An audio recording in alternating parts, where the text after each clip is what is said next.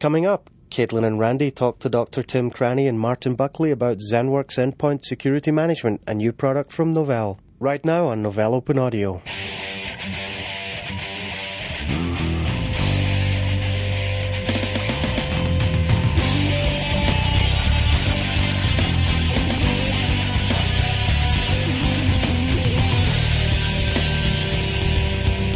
Welcome to Novell Open Audio, the podcast that connects the Novell user community with what's going on inside and around the Novell universe. I'm David Mayer, and with me is Randy Goddard. Hey, Dave. Randy, today you're talking about ZENworks Endpoint Security Management. Who do you have in the studio with you? Today, Caitlin and I interviewed Dr. Tim Cranny and Martin Buckley about Novell's new workstation security product.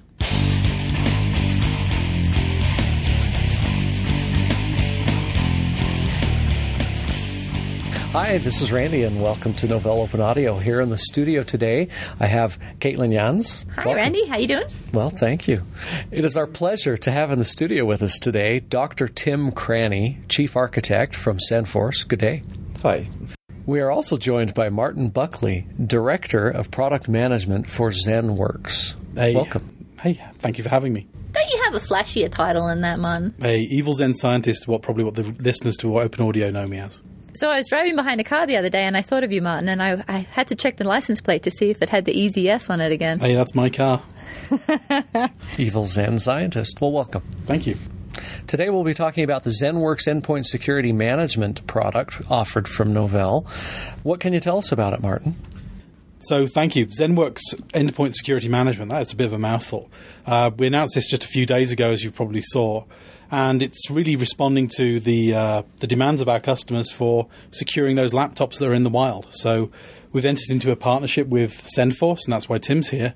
And we're offering ZENworks Endpoint Security Management, locking down Windows workstations wherever they happen to be. So give us big picture, whether it's you or Tim that answers the question. Give us a big picture as far as what are we trying to accomplish here? You say that our customers are demanding security for these laptops in the wild. What are they talking about? Well, I'll give a quick picture and I'll hand over to Tim. You know, we've all got laptops. Everybody listening's probably got a laptop of some sort. And, they get stolen, they get lost, they enter into unknown environments, outside of the corporate firewall. Someone picks one up on the way through airport security. That's the one. And there's probably corporate data or personal data on there that needs securing. So the ZENworks Endpoint Security Management product will actually lock those points out, make it so that the laptop is not a risk when it leaves the building. So we include things like a personal firewall. We include, obviously, encryption of data. We include, blacklisting of malware and unauthorized software. It really tries to get a grip on what's actually happening on that machine. And together with things like ZENworks, managing the desktop as well, and other areas of Novell security portfolio, really you can get a grip on everything about what that user does. Inside the firewall, outside the firewall, on the laptop, really doesn't matter where they are. So Tim, do you want to give us a quick overview of some of the high-level features? Sure. To start off at a high level, what I'd say is that the ZENworks Endpoint Security Manager is a response to the way that security has changed in the last 10 years or so. For the last 30 years, security has typically been about putting a moat around your organization, keeping the bad guys on the outside and the good guys on the inside.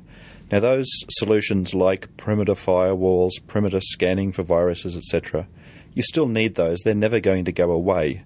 They're no longer adequate because now with the rise of form factors like notebooks and the rise of removable media and the rise of wireless, there's a whole range of security threats that can't be addressed with smarter or better infrastructure. The most obvious example of that is, as we just talked about, if you're at Starbucks and someone steals your laptop and runs away with it, who knows and who cares how good your infrastructure solutions are back at the corporate office? Or if I stick a thumb drive in your computer and download your list of customers, or if I upload a virus, or if I connect wirelessly in an ad hoc way, or put up a rogue access point and try and fake you into connecting to that, these are all threats that have come about where you can't address them with better infrastructure. This is a really good point. We're in the Provo offices today, and we noticed a new wireless network today. There's the OpenSUSE Hackfest going on. There's a wireless network called OpenSUSE Hackfest here on campus. And I could have connected to that. It could have been stealing my passwords, my data. Who knows? And ZENworks Endpoint Security Management will actually block that down. You can only approve access to certain networks. And that's just the wireless side of this. Sure. Another example is I was flying back from New York 3 days ago, and when we were at 25,000 feet, I opened up my laptop, and there were 3 official access points, one of them called T-Mobile. And I'm still suspicious that it wasn't really a T-Mobile access point.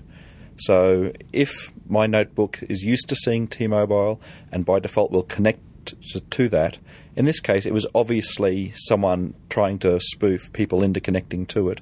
So it was an attack essentially. This is another case where it's a threat to that endpoint there and then, and you've only got 2 choices. You can either try and address that threat there and then, or do nothing about it. You can't wait till you get back to the office and then fix it on the infrastructure. So what you need, and what this technology gives you, is an agent that lives on that endpoint and protects it 24/7 by actively enforcing the corporate security policy. That's great. So we're talking an agent then that exists and lives on your lappy or on your mobile device. Mm-hmm. Or even on your desktop internally if you wish. Okay. And that's a good point, because most of these threats are at their most obvious on the notebook. But with things like wireless and the way it dynamically changes the topology of your network, the workstations are just as much a threat as a notebook. And again, if you're worried about removable media bringing viruses in, that's just as much an issue for a workstation as it is for a notebook. The ZENworks Endpoint Security Management, does that have any solution to take into account of things like BlackBerries? Yeah, so right now this is really targeted at the real risk area, which is Windows laptops and Windows desktops. For managing things like BlackBerry, we obviously have a partnership through GroupWise to manage the BlackBerry devices with the BlackBerry Enterprise Server, or using ZENworks Handheld Management. But ZENworks Endpoint Security, straight on the Windows desktop. And another point to emphasise there, just reinforcing what Martin was saying, with security, what you want is multiple layers of defence in depth. So we're not saying this is the answer, you don't need the other things. This is, we think, a key ingredient in your overall security solution.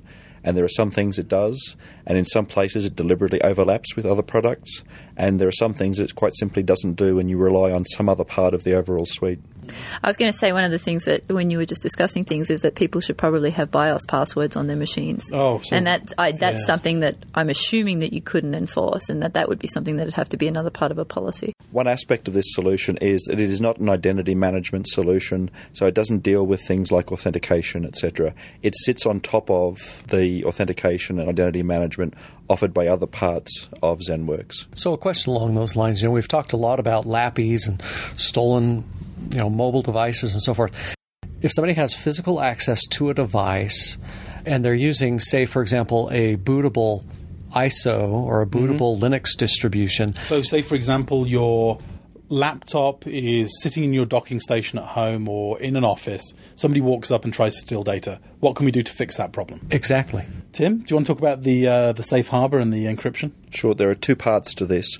One is that the enforcement is done through the agent living inside the kernel of the operating system.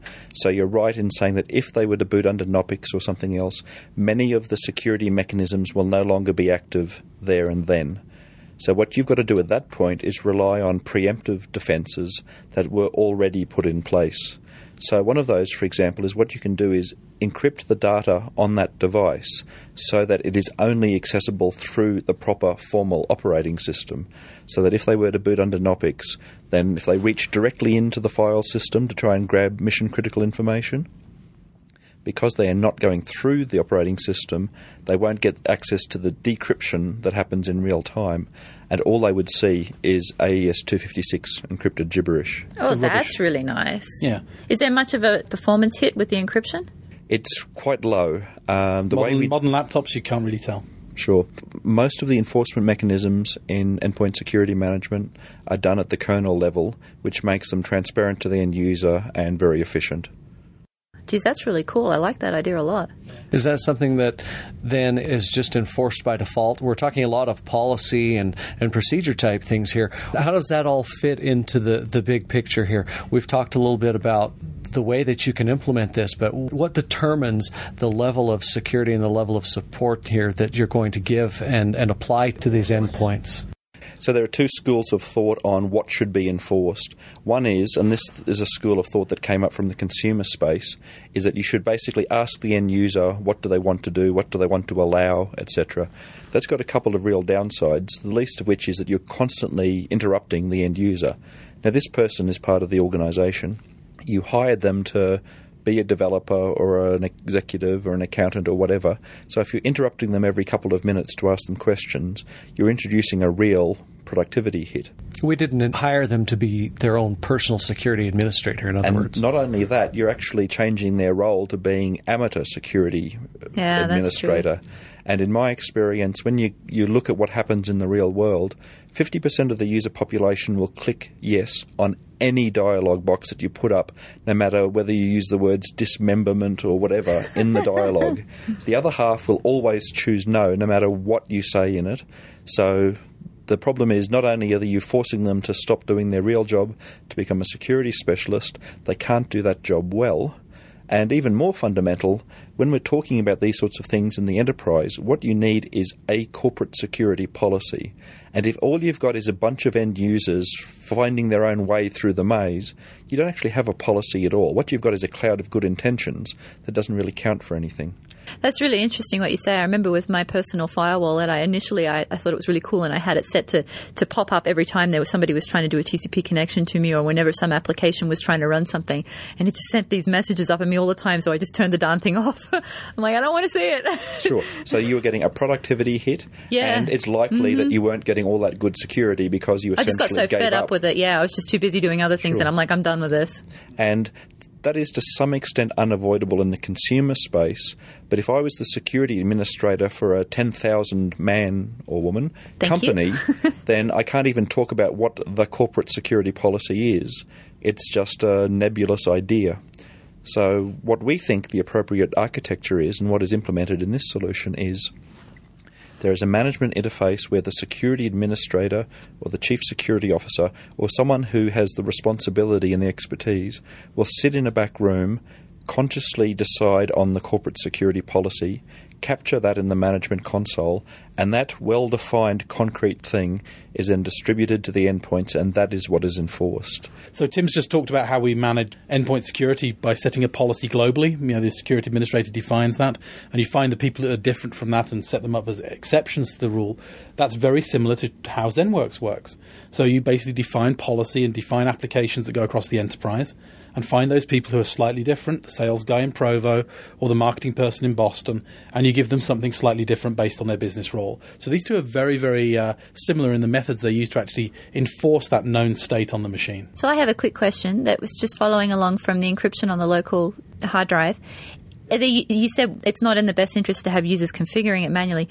Are they able to go in and actually say, hey, I want to add this portion of my data or this amount of my data and add it to this area so that it will be encrypted? Do they have that ability to add something to it? Yes, you do need to give the user some control over what data should be encrypted and what should not. Okay. More the ability to opt in than opt out. Yeah, that was what would make sense to me. It is not. That is one part of the solution where you can't do that unilaterally and remotely. So the solution allows the security administrator to set the overall configuration and security state. So he decides what tools are active and how they should be used. And in some sense, the question is, what data do we turn this tool on for? Yeah, that's probably an easy way of wording it. Yes. And we actually did a lot of market research, and I personally put together an extremely sophisticated architecture as to how there'd be dozens of different options as to how to configure this to give the ideal solution for what files are encrypted, what are not. And that actually turned out to be too complicated for most people's tastes. Yeah. So when we went to the market and tried to validate this idea, what they came back to us saying was, please keep it simple, stupid. In some cases, using those words literally.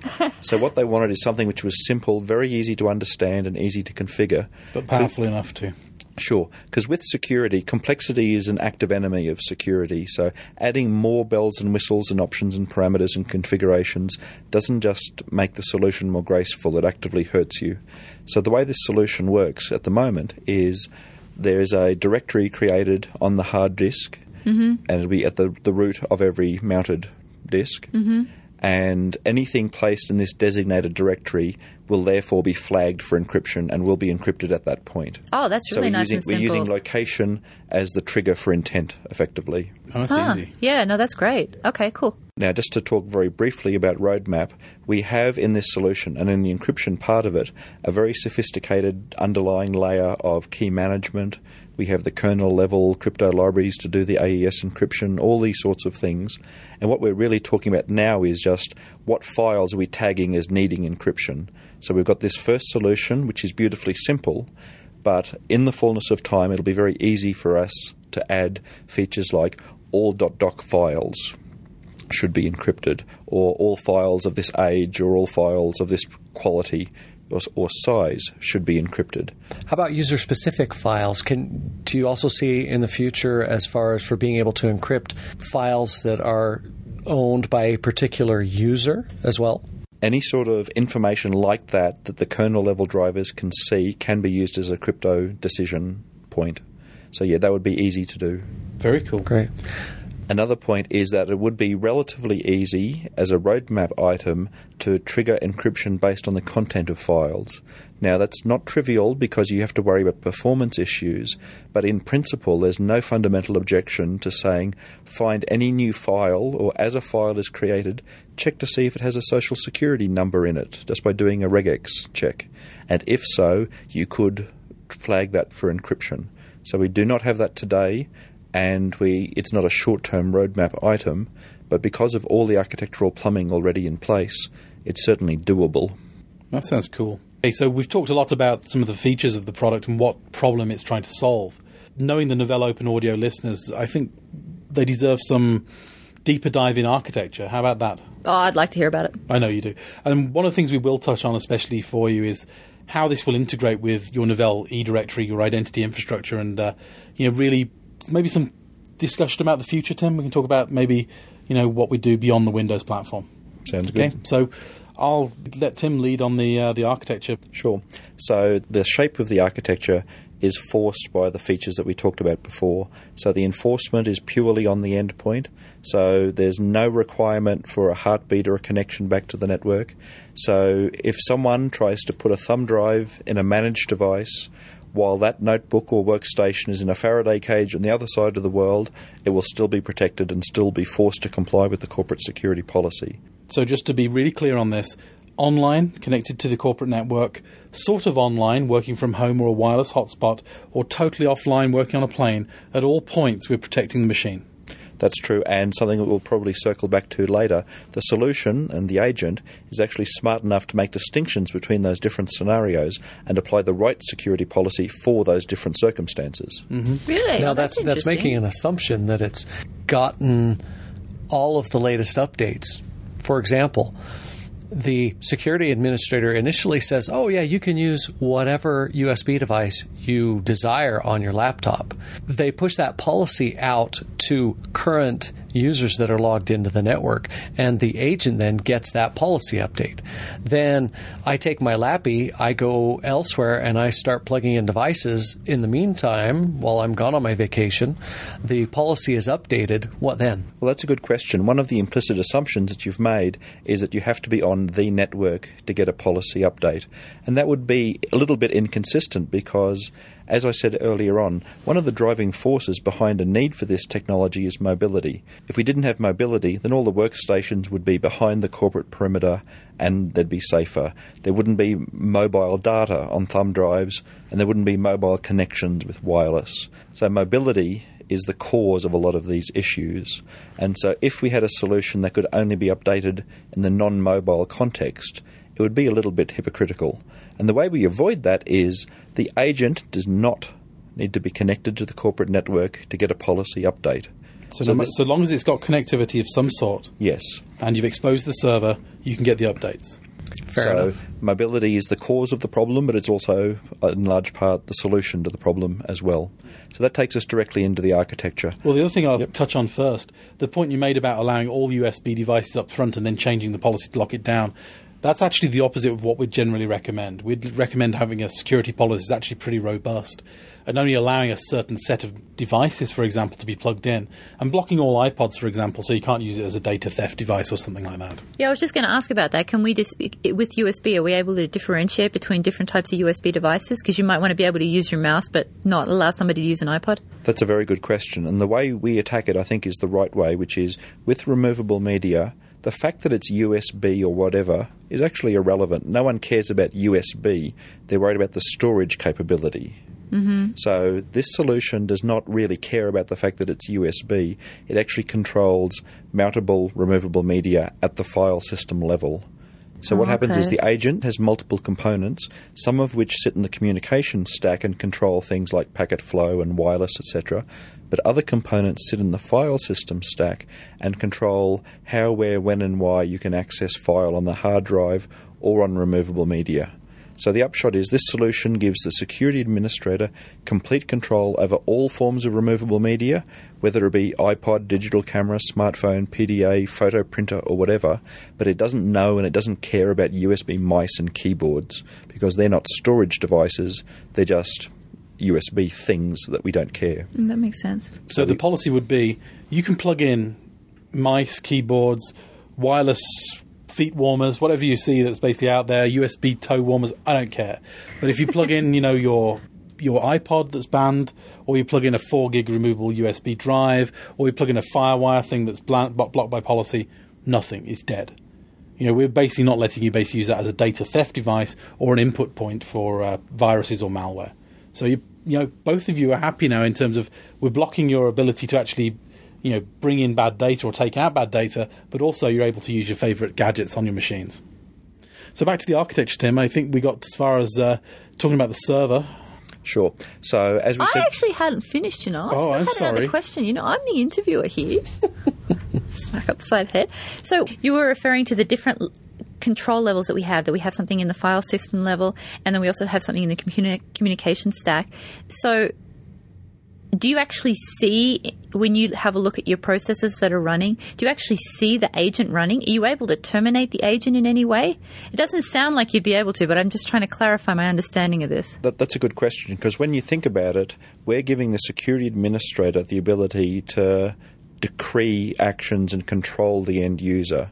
So that whole story would be badly weakened if after the security administrator says, thou shalt do this or thou shalt not do that, yea, verily, if the end user could then turn it off or put it to sleep or go around it or do anything like that. Exactly, yeah. So we saw that coming as an issue very early on, and the solution has extremely sophisticated client self-defense, we call it, so to prevent even a privileged user on that box from being able to kill processes or unbind drivers or hack the registry or do anything to get around the enforcement. Huh. So if that's even really if a cool. privileged user has local host control over that box, they won't be able to turn the enforcement off or to get around it.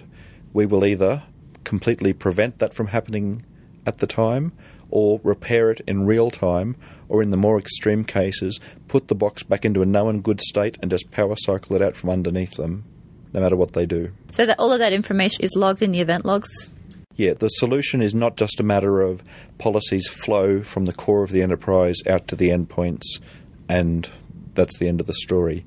The solution contains a fairly rich feature set of reporting and audit tools. So those sorts of events are captured on the endpoint, and it stores and forwards that information back to the management framework, and the security administrator can pull up a wide range of reports saying at 2:43 this person tried to do that and was blocked, tried to use this form of removable media and was blocked, etc. So I got a question, perhaps Martin might be best to answer that. Does this hook in with Sentinel at all? It will do in the future. Okay. Because at the end of the day, this solution in isolation pulls information in and drops it in a SQL database. So it's at the fundamental technical level, it's trivial to grab that via some adapter and just shove it into Sentinel or anything else. And also from the local client, the event logs and log scraping can also go into the Sentinel client as well. And just as a sidebar, we're also working on Sentinel integration with ZENworks as well. So there's a lot of things we're doing with the Sentinel team. Okay, that sounds really good. Somebody can ask a question if they want, and I'll think about what almost talking about the architecture. Almost back to the architecture. 20 minutes now. Well, otherwise I don't say anything. If I don't get all my questions in, then I forget, and then the opportunity's gone. So I'm like, button in. It's a good time. So we were talking about architecture, Tim. Where were you? It was so long ago. Third time round. Sure. Don't blame me. So the architecture reflects the feature set we were talking about before. There's a back-end management console where the security administrator can sit and define the corporate security policy. So what kind of console is that? It's a Windows management console. Okay. So Cool. at the moment, it's not a web interface, but that would, I expect, be a relatively short-term roadmap item. Sounds good. So the decisions that the security administrator makes are captured in XML, and they need to be distributed to the endpoints where they're actively enforced. So, as we said before, all the enforcement is on the endpoint, and it doesn't need any connectivity or awareness of its environment. It's all done there and then on the box. So one of the utilities would be ZENworks to possibly distribute the policies. Would that be an option, or there's other ways to do that?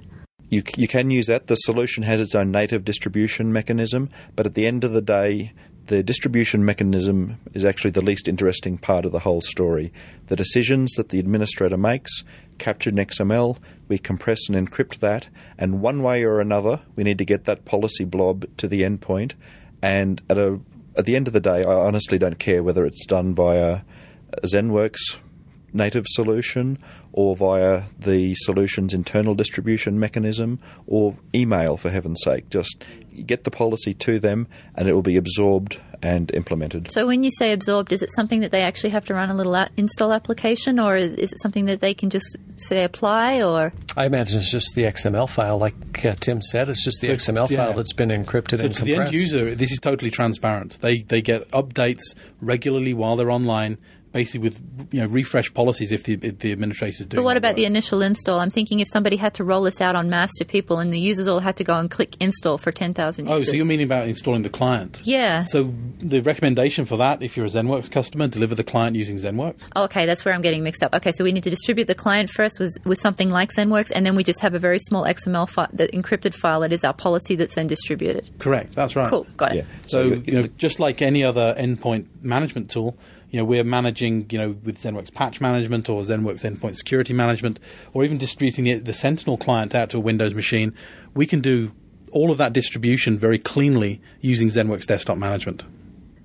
And above and beyond that, in terms of the actual updates of the security policy, what happens in practice is that when a security administrator is learning how to use this tool, there'll be a flurry of small policy changes in the first couple of days while they're learning. But after that, once they capture the corporate security policy, these tend to be fairly static things. If an organisation is changing its core security policy every couple of hours or days, they've got bigger troubles than whether the agent is downloading things. But what happens is, with the policy distribution issue and with the enforcement issue and with everything to do with this technology, we're taking the end user out of the equation. They don't need to do anything or make any decisions. It's all done for them. I like that. It's like the old days where the admin is king. So just to recap on the architecture, we've got Windows Server running the core ZENworks Endpoint Security Management features. That's generally where the console will run, but you can run it from elsewhere if needed. And then that will connect to a SQL Server database, a Microsoft SQL Server database. And then in your network, you have managed devices, Windows workstations, Windows laptops, running a small endpoint security management client, the security client, and that receives the updates via policy. And it can do that as long as it has external connectivity from anywhere in the world. So what will happen is, if you have an end user of your organisation sitting in an internet cafe in Bucharest, so when you open up that laptop in the cafe, it will phone home, check to see if there's anything new, and if not, continue to enforce the current policy forevermore. Mm-hmm. So you could actually capture the corporate security policy, distribute it to the endpoints, and then format that server and go back to using it for solitaire. The enforcement will carry on forevermore on the endpoints. Oh, that's nice, in case that server crashes or something Exactly. like that. Yeah, so that's really good. The health and status of the back end has nothing to do with the ongoing enforcement of security on the endpoints. You want that back end for the management and the reporting and all those sorts of things, but there's zero real-time dependency on that. Yeah. So the other piece we probably need to talk about for our listeners is how we integrate with eDirectory. Sure. A couple of points here is that when you have a tool like this that lets a security administrator capture a very fine-grained security policy across a whole range of security features, you very quickly realize that there is no such thing as the right corporate security policy. Because at the end of the day, in a big organization, you've got normal staff members, you've got receptionists, executives, accountants, developers, salespeople. All of these people have fundamentally different jobs and different threat profiles from a security perspective, and so you cannot find the one-size-fits-all policy. So what this tool gives you, or gives the security administrator, is the ability to create different policies for different people, and by hooking into the identity repository, whether it be eDirectory or Active Directory, target policies at either individuals or machines or groups or OUs or any level of container you like. So it's easy for the security administrator to say, this is the developer policy. Now, the developers will need to run an IDE, but you don't want your secretaries running an IDE, and you don't want your executives running some software, but you do want your salespeople running it. And so by targeting policies at the appropriate person, you can do security in a more graceful way where each person can do everything that they're supposed to do, but not the things that are dangerous. Yeah, and there's some cool things you can do with that as well. Look who travels. Salespeople, executives, on the road a lot. Give them the more robust lockdown so they don't get hacked, and give them the encryption so that any personal or confidential data isn't compromised if the laptop gets stolen. On the other hand, somebody working in the office 5 days a week, probably doesn't need that level of security because there's already, a tethered workstation fixed to the desk. There's exterior security and perimeter security in place. Different policies for different people. And that's exactly what the integration with eDirectory gives us. And another point that Martin makes is that just as there's no one right policy for everyone, in a mobile world, you can't even talk about the one right policy for a given person. So imagine you've got someone with mission-critical information, they've got strategic plans, they've got customer lists, etc. When they're sitting on the corporate network, they're probably pretty well protected by perimeter firewalls, etc. But if that person just stands up, takes their notebook with them, doesn't even put it to sleep, but crosses the road to Starbucks, it's still the one person, it's still the same notebook, and it hasn't even gone to sleep. But just by crossing the road, they've gone into a completely different world with a fundamentally different threat profile and business profile. So what you want, and what this technology gives you, is an agent which is smart enough to recognize when the circumstances change, and when you go to Starbucks, it can lock that device down in a much more rigid way than it might do back on the corporate network. So that happens all automatically, right?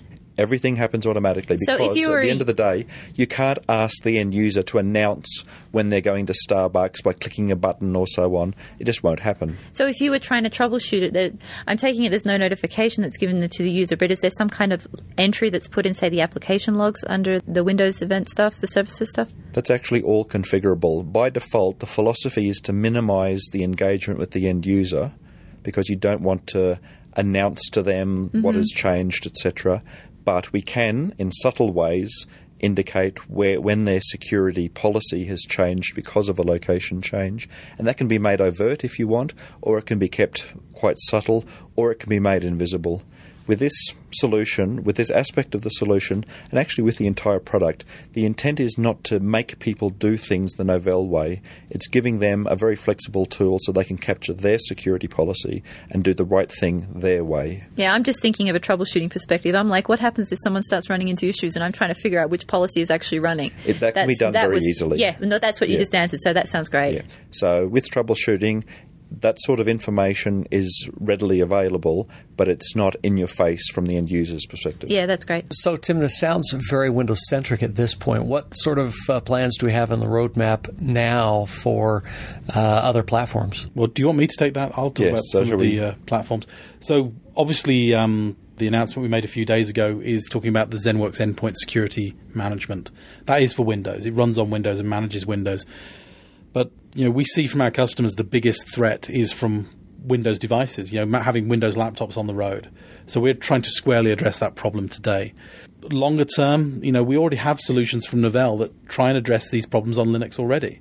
So we have things like AppArmor, we have things like encryption on the file system on Linux. There are multiple areas built into Linux itself which make it a much more robust and secure platform than Windows anyway.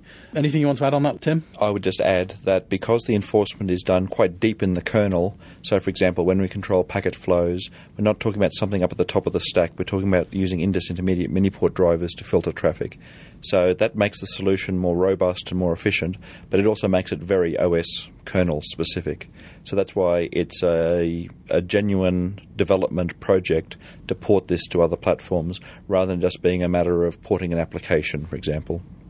Fair enough. Thank you. Thank you. Well, Tim Cranny from Senforce, thank you very much for joining us. Thank you. And Martin Buckley, thank you again as well. It's a pleasure. Thank you.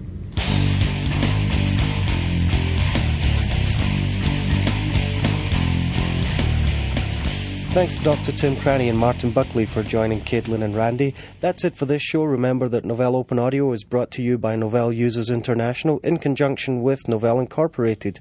Remember, most of our content is directed by our listener community, so please send us your requests and comments by leaving them at novell.com/openaudio or by emailing us at openaudio@novell.com. That's it for this time. We'll see you next time.